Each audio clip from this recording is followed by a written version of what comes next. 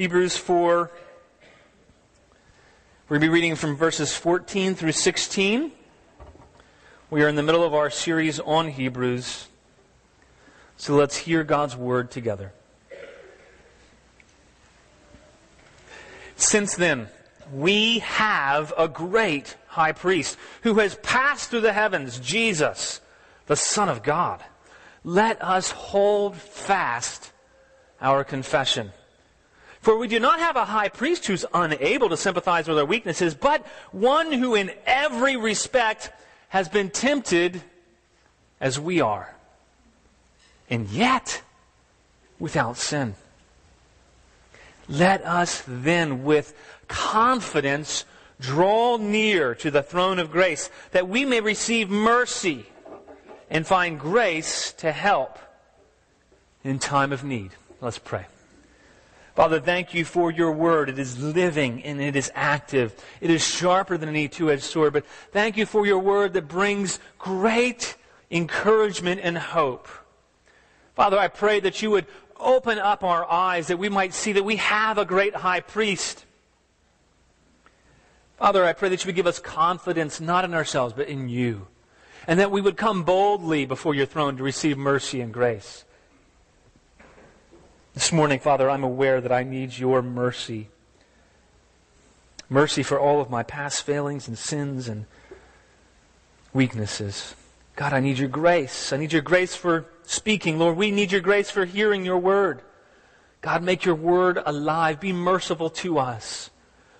Be gracious to us. Give us eyes to see your truth and ears to hear from you. Give us hearts that respond. In Jesus' name, amen. We've all heard of the bad dream that commonly occurs to children. Many of you may have had the bad dream when you were kids. Maybe you didn't, but you know somebody who's had a dream like it. But no matter what, almost everybody can identify with the fear of being in front of your class and speaking and only having your underwear on. It's a terrifying dream. It's disconcerting. It's uncomfortable. It's unnerving. You wake up and like, oh my goodness, I'm glad that didn't really happen. It's disconcerting, but it's still pretty far-fetched. I doubt it's ever happened to anybody in this room. I'm actually pretty sure it's never happened to anybody in this room where you accidentally went to school, middle school, and you show up and, oh my gosh, I forgot my clothes. No, middle schoolers are far too concerned about appearances and fearing man. But what if there was another shared fear? So that's odd that we all have that shared fear. Lots of people have that shared common fear. It's not a fear that comes true. But what if we all had shared fears that were true, whether we are aware of them or not? What if we had something that either of us have faced or from time to time will face that's a very real fear? I'm not talking about the fear of public speaking, which apparently is the number one fear of all adults in the U.S. The top 10 fears, that's always hits number one. I can't figure that one out. I can think of other things that would be much more terrifying. Spiders, for instance. You know, those. I don't like big spiders. They think too much. But what if there was a real fear, something that we should fear, something that we have in common in fact to all of humanity, that all of us are going to face at some point and at some time.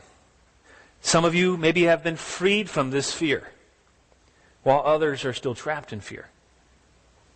The fear that I'm talking about, it's that fear that we touched on last week, that fear of being completely naked and exposed before the eyes of God, to whom we must give account. You see, we all have to at some point in time face that fear. It's a reality. Scripture told us in Hebrews last week that we all are naked and exposed. Not a stitch on. We are completely exposed before the eyes of God. And then here's the fearful thing, to whom we must give account. If you've not yet placed your faith in Jesus Christ as your only hope, that's a true fear that you must and should fear.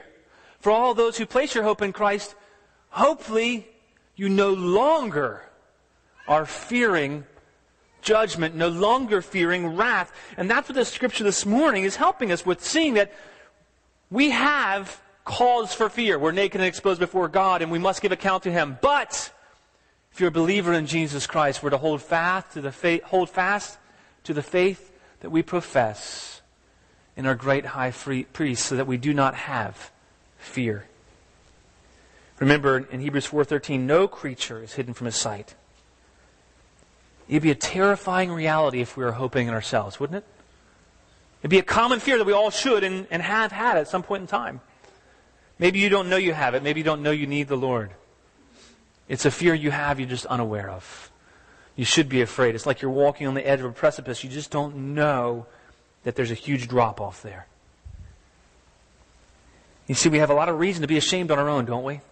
On our own, we have much reason to be ashamed. If you are a living, breathing human, you know somewhere, some part of you, there's some part of you that has reason to be ashamed on your own.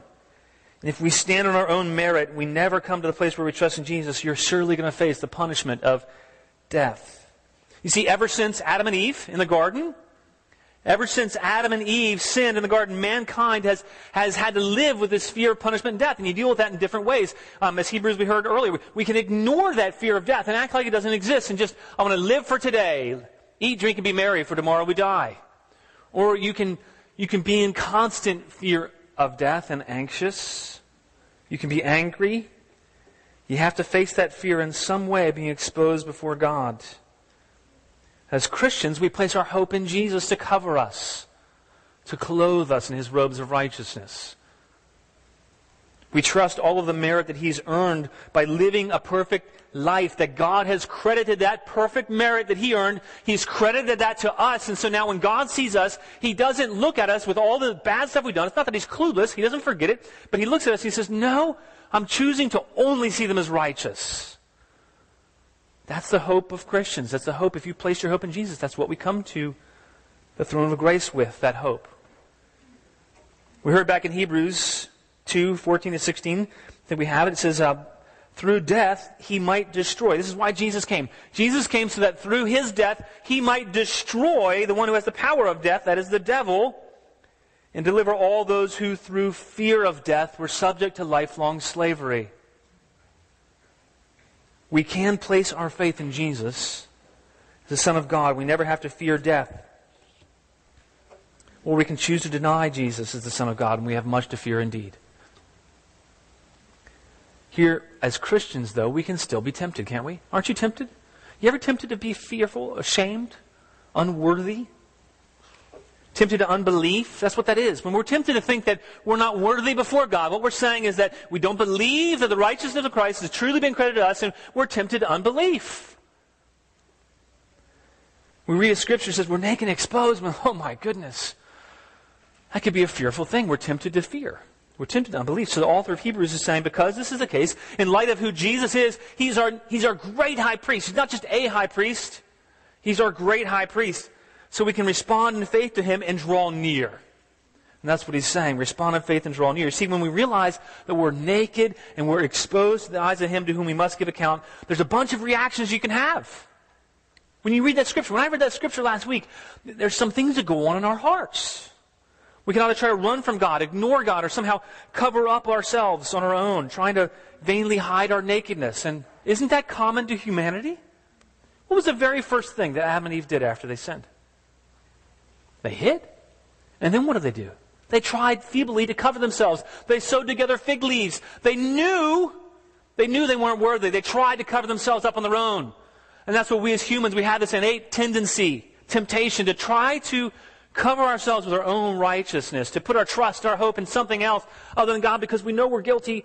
And what we really need is God and His throne of grace. What we need is fellowship with God. But what we do instead is we try to hide and cover up ourselves and put on righteousness on our own and somehow feel better about ourselves on our own. But that didn't work for Adam and Eve. In Genesis 2:25 it says the man and his wife were both naked and before they sinned, they were naked and unashamed.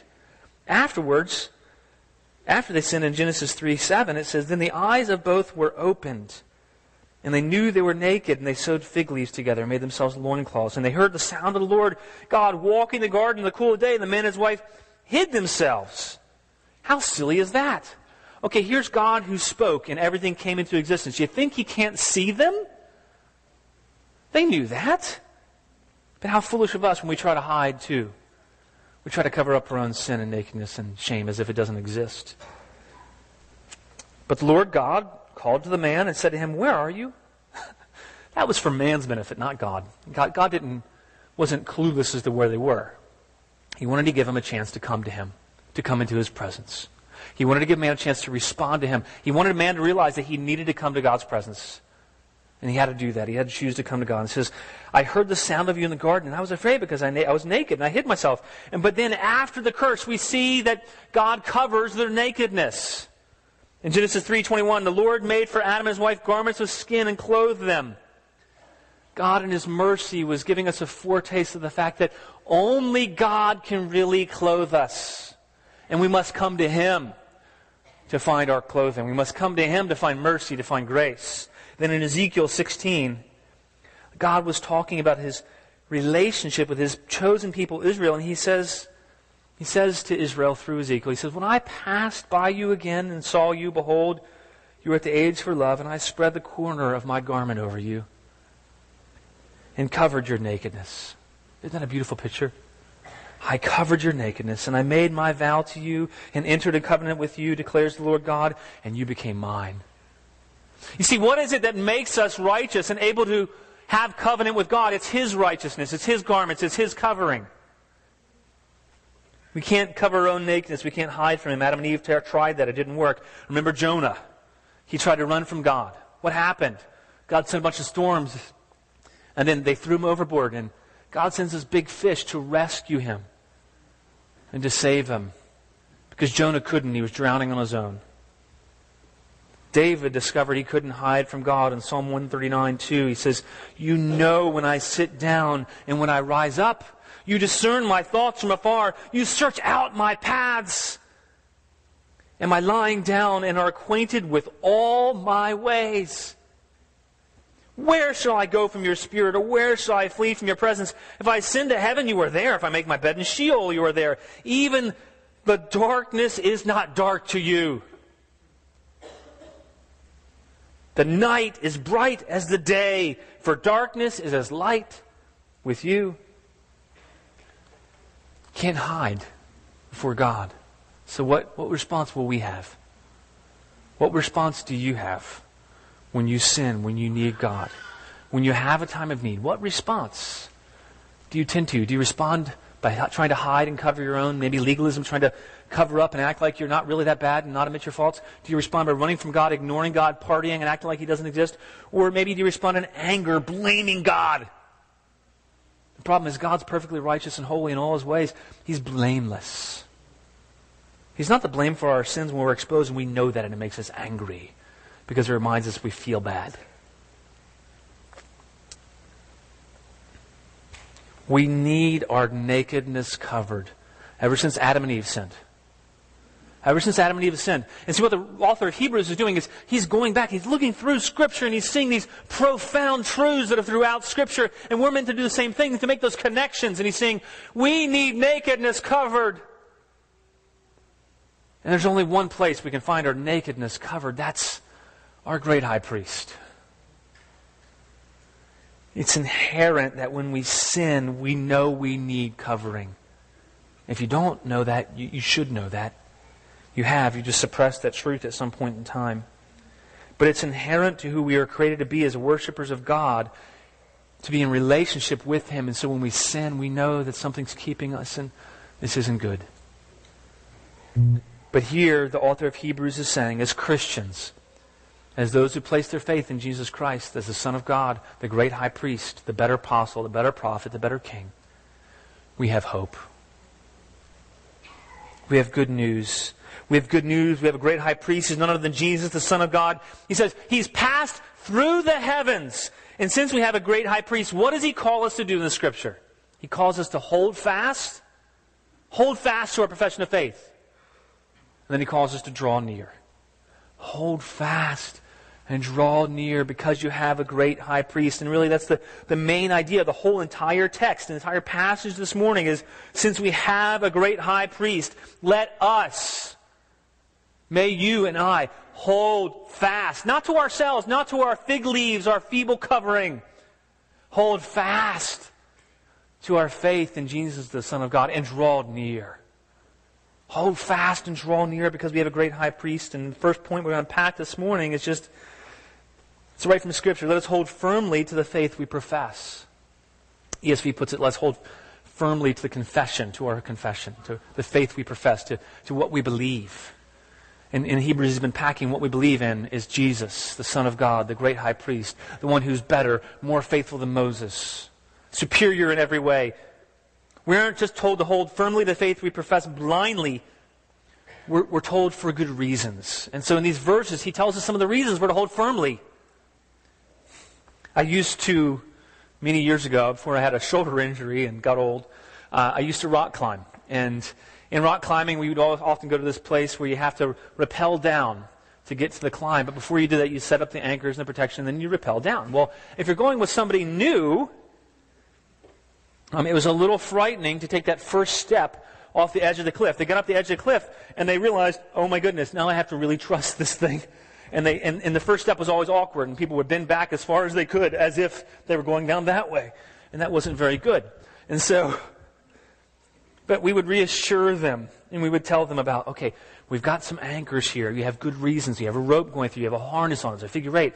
And but with all of that, there was one thing they had to do. You see, when you're there and you're getting ready to lean back, the rope's coming down through here. It goes behind you, and you have this, your hand back here holding the rope as a brake. If you let go of the rope, you fall potentially to your death. So, big surprise. People were a little concerned about that. So what we would say is we reiterate, okay, whatever you do, hold fast to that rope. Keep hold of that rope, because if you let go, you go down the rope really quickly. Now, at the bottom, we had a person who was holding it, would pull it so that hopefully they wouldn't, they'd hurt, but they wouldn't die when they hit the bottom. But they were to hold fast.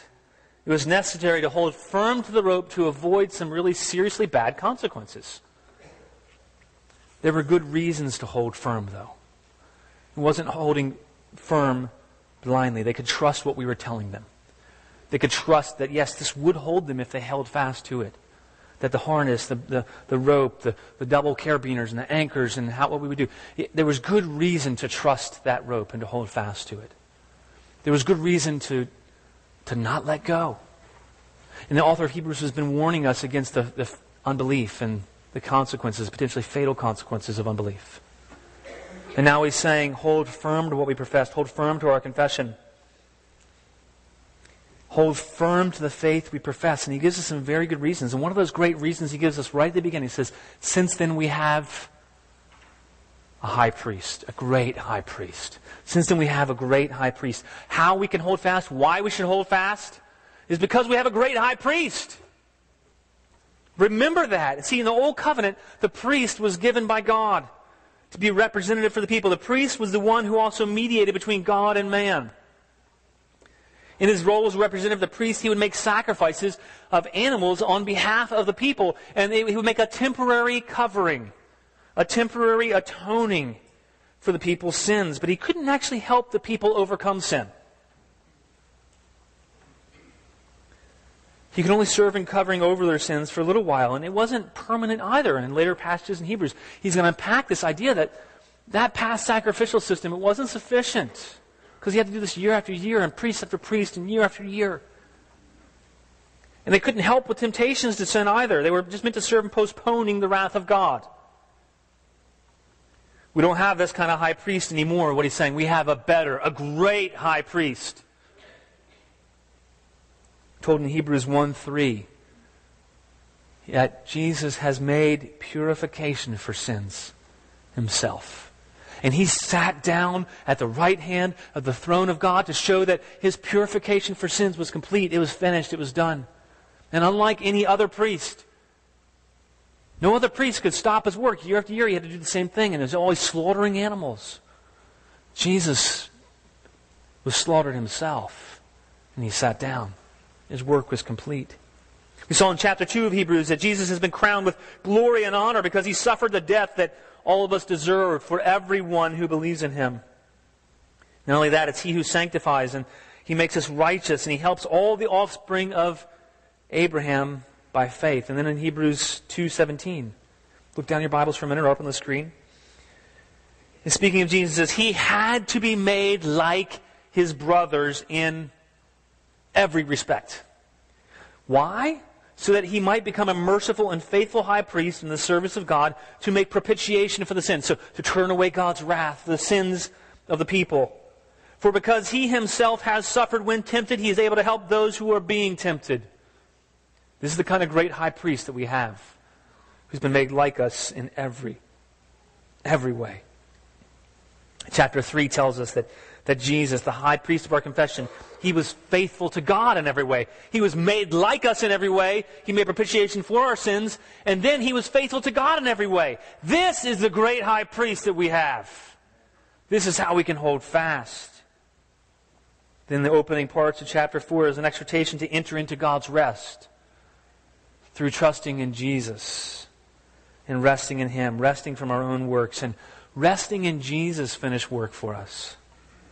And then in this passage, the author also gives us another reason to hold on to the rope of our faith that holds us to God. Is that not only is he high priest, but he's passed through the heavens. You see, all the other priests, they never passed through the heavens. They had a tent, and they had 3 different sections of this tent that they would go through the outer court, and then they go through another curtain, and then they go through the innermost curtain, and only the high priest could go through that curtain, and they could only get to a portion of God's presence. A portion of God's presence that he made available there in the Ark of the Covenant. They could only get there. They couldn't really fully encounter the fully revealed presence of God. And yet Jesus, it says, he's not that kind of limited high priest. He's a high priest who's passed through the heavens. He's not just passed through tents and curtains. He's not just gone into where our Ark of the Covenant is, as wonderful a blessing as that was.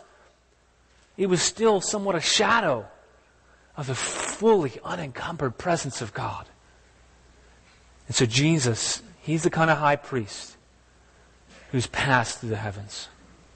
We can hope in him because he's our high priest. We can hope in him, hold on to him, because he's passed through the heavens. See, heaven is a place where God's presence is fully manifest, not limited to a small box. And Jesus is better than the priests of old. He's passed through the heavens. And then the third reason we're told that we can hold fast to our confession. What's the other reason we see in this passage here? It says he's the Son of God. So not only is he a priest, he's a priest who's better than any other priest because he's sat down, he's finished his work. Not only that, he's a priest who's not just passed through curtains. He's passed through the curtain. He's passed through the heavens into the presence of God. And then in addition to that, he's a priest who has a close relationship with God as the heir, as the Son of God. He's a great high priest. Do you see that? Do you see why we need to hold fast? How we can hold fast to our confession of hope? Because he's a high priest. He's passed through the heavens. He's the great Son of God. He has unbridled access. He's not just an appointee. He's the Son. Let us hold fast our confession. So at the end of chapter 4, the author of Hebrews tells us, since we have a great high priest, let us hold fast. Don't let go. If you let go, if you let the rope slip through your hands, there will be dire consequences. But we have good reason to hold on. We have good reason to hope. A great high priest, he's completely accepted by God as the Son. We can have that most hope. Hold on to the faith we have in Jesus Christ, the Son of God. So how do we hold fast, though? How do we hold fast? There's a reason why last week we had that passage about Scripture. We need to hold fast by meditating on the truth of God's Word. We hold fast to our confession in our hearts. You see, often our emotions, I don't know about you, but like Adam and Eve thought irrationally, what they really needed was God instead of hiding. That was an irrational response. Because they were experiencing all those emotions that well up. And when we sin, we don't feel worthy, right? When you sin, you feel guilty. So don't let your hearts and your emotions be troubled by various trials and suffering. Hold fast to our confession by guarding our hearts. Hold fast to our faith by not allowing our emotions to lead us, and not allowing our faith to be clouded by feelings. Instead, go back to what we heard about last week. Go back to the truth of Scripture. That's a difficult fight, isn't it? It's a continual daily fight. I don't know about for you, but it's for me. Hold fast to our confession, not just in our hearts, but in our actions. How do your actions show where your hope is? How does what you do at work and in school and at home, how do your actions show where your hope is? Well, you see, when we obey God, when we take steps to obey God and do the things He tells us to do, that's actually us showing that we believe that His Word is true, even if we don't understand why He's telling us to do those things. And we're putting our faith and trust. We're holding fast to our confession and our actions. And then we hold fast to our confession in our speech. Let me ask you the question, what does your speech look like at work? What does your speech look like at home, at school, with people in your neighborhood? Do you subtly hide who you are, or are you holding fast to your confession? Not a guilt or condemnation, but hold fast to your confession verbally, publicly. That's why last week we had baptisms. What a beautiful picture that was of people publicly professing, proclaiming where their hope was not in themselves, but in Jesus Christ and His sacrifice alone. Hold fast to our confession and our speech. And then one of the ways that God gives us, one of the means of grace that God gives us to hold fast to our confession is actually evangelism. This is not a condemnation, but when was the last time you thought about sharing the gospel? About making disciples? That's a means that God gives you to actually encourage you to build up your faith and to help you hold on to your confession by sharing what He's done. By reminding yourself as you're sharing with somebody else, what God's done is true and I'm not ashamed and I'm not embarrassed about it. And you need it too. It's a way that we can hold fast to our confession, hold fast to what we believe. And then the author of Hebrews, the second thing he encourages us to, in light of the fact that Jesus is a great high priest, hold fast and draw near. Let us approach the throne of grace with confidence. It's the second point. Let us approach the throne of grace with confidence. Imagine if you lived in the time of the Roman Emperor Augustus and you were out living in one of the foreign lands that he ruled over supremely. You might be intimidated if you were brought before him, wouldn't you? Imagine this is the great Roman Empire, Caesar Augustus, and he was over everything. And you're coming from one of these outlying lands and you're being brought before him. You might think about what you're doing. You might think about who you're coming in front of. You might even be a little nervous because you know that Caesar has the power to do whatever he wants. He could take your head off. He could throw you in jail. He could make you a slave. You definitely, at least potentially, would be intimidated, especially if he knew everything about you, if he knew everything you've ever done, and he knew all the ways you'd offended him. But then imagine that he had a son. He lived in your land and understood you and your customs. He lived in the same country as you. He knew you personally. And he goes there with you. He goes into the presence of Caesar Augustus with you. Imagine the son was willing to vouch for you and to take any punishment you deserved on himself. It would change the way that you went into the court of the emperor, wouldn't it? You'd be thinking differently. You'd be thinking, okay, I'm okay, because his son's vouching for me. Now, the problem with that illustration is that God is not angry with us. He's not looking to punish us. He's not looking to correct us. You see, the Son has already taken care of all those areas we've offended Him. And so, not only has He done that, now He comes and says, let me have you meet my dad. Let me show you the source of all help and all hope. You know what? This is a throne of judgment for all those who don't know me, but this is a throne of grace for all who are in Christ Jesus. What throne was once intimidating now is the throne that's our biggest place of help. And God is saying, where are you? Where are you? Where are you? He says it to each and every one of us, where are you? Are you trying to hide? Are you trying to run? Don't do that. You need to come to me and be clothed. You need to come to me. Find mercy, find help, find grace in time of need. We can approach the throne of grace with confidence because He's made complete payment for our sins. He's taken away the fear of death, the power of the devil. Even though Jesus is no longer physically here in this world, He sits at the right hand of the throne of God in heaven, but He's not detached from us. You can feel at times like He's detached from us in some way. No, what the author of Hebrews is saying, no. He's experienced weakness just like you. He's not detached from the evil hostility of the world that we live in. He's not unfamiliar with our sufferings, our difficulties, our weaknesses, our temptations. And let me ask you, as a human, do you have a weakness? Anybody here have weaknesses? I'm assuming it's more than 3 people. Don't we all have weaknesses? Here's the thing. Weakness doesn't necessarily mean sin. Although weakness can often be exploited and lead to sin, it can lead us to temptation. Weakness doesn't mean failure either. We're born weak. We die weak. Isn't that an uplifting thought? You know, we've had 5 children. All of them were born helpless. And you know what? For a lot of us, our last while life might be spent helpless, with needing other people to care for us, because we won't be able to care for ourselves. But here's our hope. Our hope's in God. You know, to be human is to be frail and to some degree weak. The very human condition. You know, we're not like some animals that have armor and are strong and powerful. We're relatively weak in God's creation.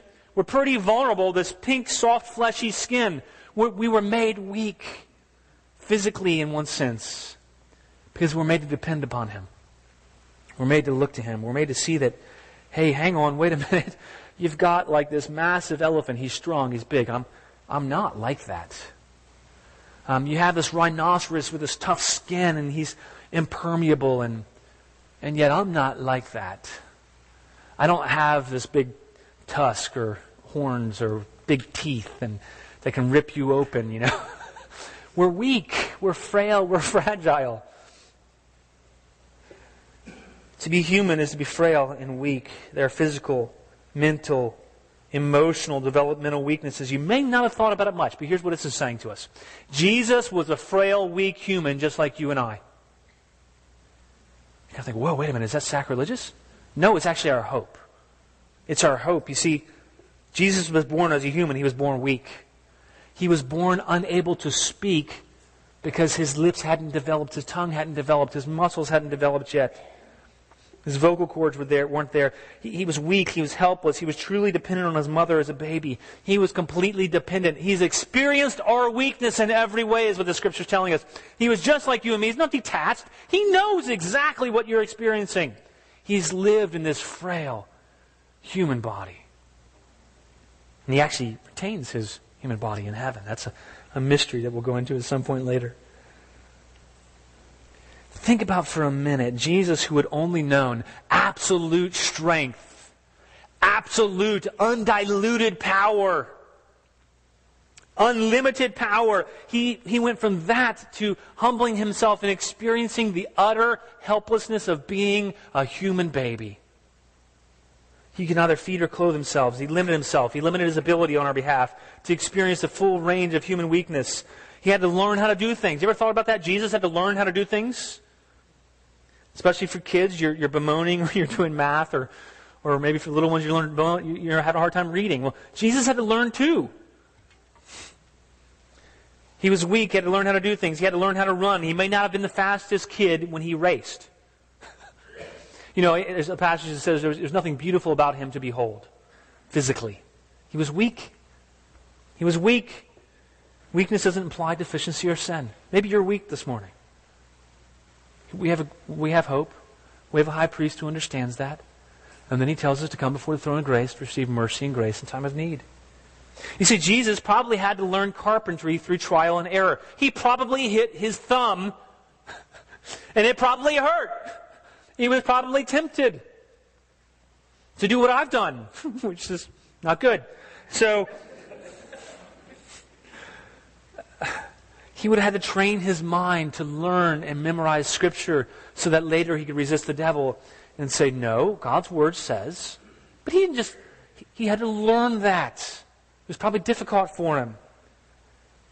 He had a whole range of weaknesses, and this whole weakness word here, it includes that range from physical weakness, illness, to social pressures, abuses, weaknesses of our desires and mind. And the point is that Jesus is able to help us in every weakness. You're weak. Whether you admit it or not, whether you know or not, but I'm guessing you do. You probably know you're weak to some degree. Jesus is able to help us in every weakness. Not some. All weaknesses. Every weakness. My youngest son, Gideon, he's just barely learned to walk. He falls over a lot. He probably falls more than he walks. And when he wants something or he gets tired, when he falls, he doesn't know what to do. He really just has kind of one posture. He's on the floor. He's got his little blanket. And he puts his arms up in the air and he's like, Dad, Dad, Dad. Ma, ma, ma, ma, ma, ma, ma, ma, ma, ma, ma, ma, ma, ma. And he's got his arms up in the air and it's pitiful. And then at the same time it's adorable. And you can't help it like snatching him up because he's just so dependent. He's like, Mama, I need you, I need you. And you can't resist just scooping him up and holding him and getting him what he needs. And what this is saying is that Jesus doesn't just do that. He identifies with us in our weakness. He sympathizes with us. He longs to help us. But what do we need to do? We need to have that posture, don't we? We need to come to Him, not hide from Him and say, God, I need you, Lord. I need you. I am weak, and I need you. And what He's saying is we can approach the throne of grace with confidence. My little boy, he is utterly confident that we will do something about his need. We've never told him to be confident in us. We've never told him to hope in us, to look to us, to cry out for us, to place his only hope for rescue from whatever in us. But he is utterly confident. That's the kind of confidence we're called to have. That just abandon. You are my only hope, and this is it. And I'm looking to you, and I know you're going to give it to me because you're my dad. You love me. You're going to scoop me up. I know. That's how we're supposed to approach the throne of grace, with that kind of confidence. Why? Because knowing that Jesus can sympathize with us in every way, in every respect. He was tempted as we are, yet without sin. He was tempted to frustration. You know what? Jesus was probably tempted to be frustrated with his siblings. He had siblings. He was tempted to be frustrated with them, you guarantee. Siblings are frustrating. Anybody here ever have a frustrating sibling? Excellent. It might be you. I bet he was tempted to frustration with his friends and indefinitely tempted with his disciples. When his disciples, he was in the boat and this big storm was happening and he's just trying to get some sleep because he's tired and he's been pouring his life out and he's just sleeping and they're all freaking out. And he's like, really? Okay, I'm not going to say. All right, so he was perfect. He perfectly responded, but he could identify with those temptations. In just base desires. He was tempted by hunger. Think of 40 days in the wilderness. That's beyond hunger. That's beyond famine. He was likely physically at death's door from lack of nutrition because he had a human body. Now, did God sustain him supernaturally, miraculously? Yes. But he was tempted physically. It was a real temptation. It was so real that the devil said, hey, you know what? Why don't you just use your power to turn these stones into bread? But it wouldn't have been a real temptation if he wasn't really hungry and desperate for food. He was thirsty. On the cross, I thirst. And they mocked him and brought him vinegar. He was tempted in every way like we are. He was physically prone to cravings of all kinds. He was tempted to lust. He was tempted to sinful desires. He knew temptation to look at a woman lustfully. Otherwise, he wouldn't have said that even to look at a woman lustfully was as if you were committing the sin of adultery. He was tempted to drunkenness. He had an ample opportunity, didn't he? He created wine. It was his first miracle at the wedding feast in Cana. He probably could have created as much as he wanted. He was tempted in every way. He's probably tempted to fear man and pride around the Pharisees and the Sadducees. Could you imagine? He would have been tempted to do what his family wanted instead of what God wanted. When they said, come on out here, you're crazy. He would have been tempted then. He would have been tempted to be lazy because he just worked so hard all the time. He would have been tempted to self-pity. We know that he was tempted to give up and to give in to avoid suffering, but he didn't. He prayed in the garden, Father, if there is any other way, let this cup pass, yet nevertheless, thy will, not mine. He was tempted in every respect as we are, but here's how we can have complete confidence. He never sinned. He never gave in to sin. Some people think that because Jesus never sinned, that somehow he doesn't understand your temptation. Really?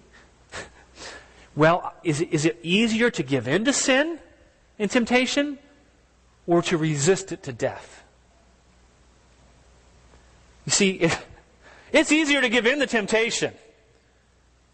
It's much harder to endure faithful, never giving in. He knew how extremely hard it was. And could you imagine, all of us have sinned in some way, given in to temptation in some way. Think about that temptation, the last temptation you had to sin, where you gave in. And think about that, how hard it was, and you felt like you couldn't stop, no, and you just sinned. Because you didn't feel like you could last. Jesus never did that. That's imminently harder. Immensely harder. You can imagine how much harder it is to never, ever give in. And see, the longer we go with temptations, resisting temptations, the harder it gets in one sense. Jesus resisted in every way. He was without sin. These three important words, yet without sin. These are the source of our hope. Not only for Jesus to be the perfect substitutionary atonement for our sins before God, but these words are our hope that He really can help us. What do you want? You want somebody who always gives in to sin to help you with your sins? I don't think so. He knows what temptation is. He knows how not to sin because He never sinned. He resisted it perfectly. He didn't sin, and He can help you. That's the kind of help He can give you. He knows exactly what you feel like. If I wanted to be a really great golfer or great in some other profession, I wouldn't go out and hire myself. I shoot about 110 in golf. That's not good, in case for those who don't play golf. The goal is like 70-something, and about 110 is where I score. I get more strokes out of my game, and that's good. But if I wanted to get better, I would hire somebody who was so much better than me. Maybe I'd hire Tiger Woods. He's been ranked, off and on number one in the world for twice as long as any other golfer in history, like 623 weeks at the number one spot. I think the closest is like 323. I don't remember who that was. Greg Norman or Mickelson or somebody like that anyway. I might settle for the number two golfer, or maybe Rory McIlroy, who's number one right now, or maybe I'd hire Bubba Watson if I wanted to have some fun. The redneck golfer. But even the best golfer has problems with his game and won't, eventually, he won't be perfect. He'll in some way make mistakes. If we want to learn how not to sin, we have the best place to go. To Jesus, who understands our weakness in every way, who is tempted in every way like we are, yet without sin. He's perfect. He's not messed up. And He says, come to me. Come to me. Come to my throne of grace. Well, you'll find mercy and grace. Then don't we need mercy? Don't we need grace? The kind of priest we have, the kind of great high priest we have, can never be surpassed. There is no one greater. He was tempted as we are without sin. He's able to help us. He understands us. He sympathizes with our weaknesses. Not like, oh, I feel bad for you, but He gets it. You see, He submitted Himself to all the same temptations and weaknesses and suffering. He doesn't just look at us from afar and say, I understand it, you must be suffering. I've suffered with you. And I've suffered far more than you. He can give us unlimited help. When friends desert you, and by the way, you may have had your friends desert you. When loved ones leave you, you may have had loved ones leave you. When relationships disappoint, when someone who's close to you fails you, when you fail you, He will not. When everyone else gets tired of you, and you may feel like that, and you feel too weak, you can hold firmly to your faith in Jesus. This is the kind of high priest that we're encouraged to come near to. In old times, it was a fearsome thing, in the Old Testament times, to come before the throne of God. In Exodus 19, we have a picture of the Lord. He descends on Mount Sinai. It says He descended in fire. Imagine seeing that. You're the people of Israel, and you're looking up in this mountain, and all of a sudden, fire comes down. That would freak you out. The smoke of it says, went up like the smoke of a kiln. It says the whole mountain trembled greatly. And God told Moses to warn the people not to come close or they would die. They would have been terrified. They couldn't draw near. Deuteronomy 4 says the mountain burned with fire to the heart of heaven. So this whole mountain was burning all the way up to heaven. I had a bonfire in my backyard, and I couldn't stand within about 5 feet of it. Could you imagine if it's burning all the way to heaven? The intensity of that experience. It says it burned all the way to the heart of heaven, wrapped in darkness and cloud and gloom. And the Lord spoke to them out of the midst of the fire. I'd be backing away from that fire, okay? You know, I've built some big bonfires before. I'm like, okay, I got to back up a little. It's getting a little too hot for me. The other night we had some friends over, and it got a little hot for my pants, so I had to back away. But you know, this is intense heat. They couldn't approach God. In Leviticus 10, it gives us the story of the sons of Aaron, the very sons of the first high priest Aaron. They were appointed as high priest after that. And Nadab and Abihu, it says, the sons of Aaron each took his censer and put fire in it and laid incense in it and offered unauthorized fire before the Lord, which he had not commanded them. And fire came out before the Lord and consumed them. And they died before the Lord. And Moses said to Aaron, this is what the Lord has said, among those who are near me I will be sanctified, and before all the people I will be glorified. You don't come near to me unless I invite it.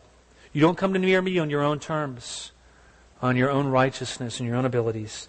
Remember Uzzah, the story of Uzzah. He sticks out his hand, and I'm reading the story. I'm like, okay, he's sticking out his hand to catch the ark. He's being a nice guy. Boom, he dies. He thought he was worthy to touch the ark. He thought he was cleaner than the ground. King Saul offers a sacrifice instead of Samuel. God strips away his kingdom because of his arrogance. Isaiah feared for his life when he saw God in a vision and confessed that I am a man of unclean lips. Scripture tells us, in fact, in Timothy, that God dwells in inapproachable light, whom no one has ever seen or can see. Now, here's the crazy thing. We are being called near. Let that affect you. All throughout the Old Testament, no one was called near. We are being called near. You and I are being called near to come to the throne, not of judgment, not of condemnation, not where you'll be burned to death, but to a throne of grace.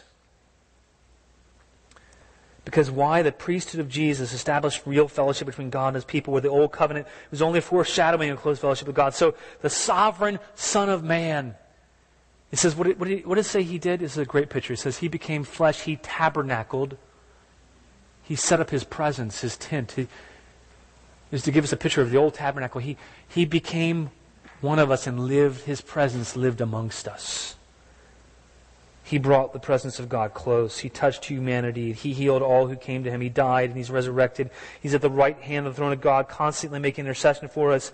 And by His blood and through His sacrifice, He says, come near to my presence freely, whenever you want. Nadab and Abihu, they couldn't do that. He says, come freely. Not only that, come boldly, come with confidence, whenever you need mercy and grace. By His blood, through His sacrifice, we come freely. We should have died before, but now we can come into God's unlimited throne of grace, His throne of favor. But that doesn't feel right to us, does it? Sometimes we don't feel worthy. Sometimes we feel like God's angry with us. Awkward pause. There's a... Don't you love cell phones in the middle of service? It's funny. It's okay. Don't be embarrassed. We all do that sometimes. We don't feel worthy sometimes. We feel like God's angry with us at times. Don't you feel like that sometimes? We feel weak. We feel aware of our nakedness. We feel ashamed. We fail. Do you ever fail? We face temptation. We give in. Sometimes we head straight to it instead of fleeing it. We defiled our bodies and our hearts and our minds. We've feared man and we've lied. Maybe you find yourself somewhere in this list. We've been hypocritical and fake. We pretended instead of being truthful and straightforward. We've lusted. We've been angry. We've been jealous. We've been vindictive and bitter, resentful and petty at times. We feared man instead of fearing God. We failed to obey God in so many ways, both in sins of commission and sins of omission or overlooking. Sometimes we feel dirty and unworthy. Like utter failures. You ever feel like that? Too weak to pick ourselves up off the ground. And all the Scripture is written to all of us to put our hands up and say, God, help me. I can't. I need you. I need your mercy. I need your grace. I don't have hope in myself. My hope is in your sure and secure hope that you are the Son of God. You've passed through the heavens. You've made a way for me to come to you. You've done away with all of my sins. And you call me to come to you. And that's really the final thing that we're going to close with this morning is let us approach the throne of grace. Why? Because we need to. What is it that we need? You need mercy. We need mercy. We need grace. We need God's merciful forgiveness for sins, for our past. We need His mercy to cover all of our past. And we need grace for tomorrow. We need grace, His favor, to be able to hold on and to hang on. So we come that we may receive mercy. We come that we may find grace. We come to receive mercy and grace when? In time of need. So when should we come? It says in time of need, right? So then the question is, when's our time of need? I think the better question is, when is not our time of need? When is not our time of need? Maybe that's why Scripture encourages in other places to pray without ceasing. Why? Encourages us to come before His throne of grace. Don't stop it.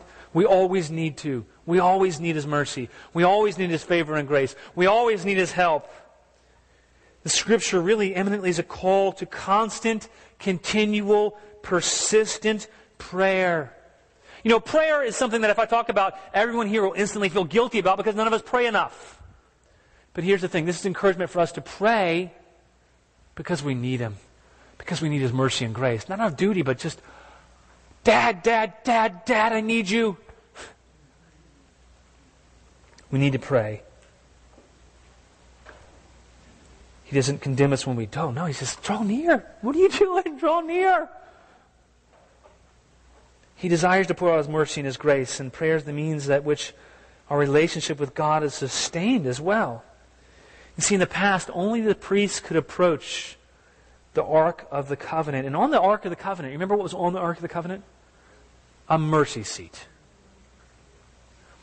We come now to the real throne, the true and lasting throne. We come to the seat of mercy. And He says, come. Come freely, come with confidence. Not in yourself, but come with confidence in me, your great high priest. Jesus, the Son of God, our great high priest, He's won for us what the people of Israel could not enjoy, immediate access to God.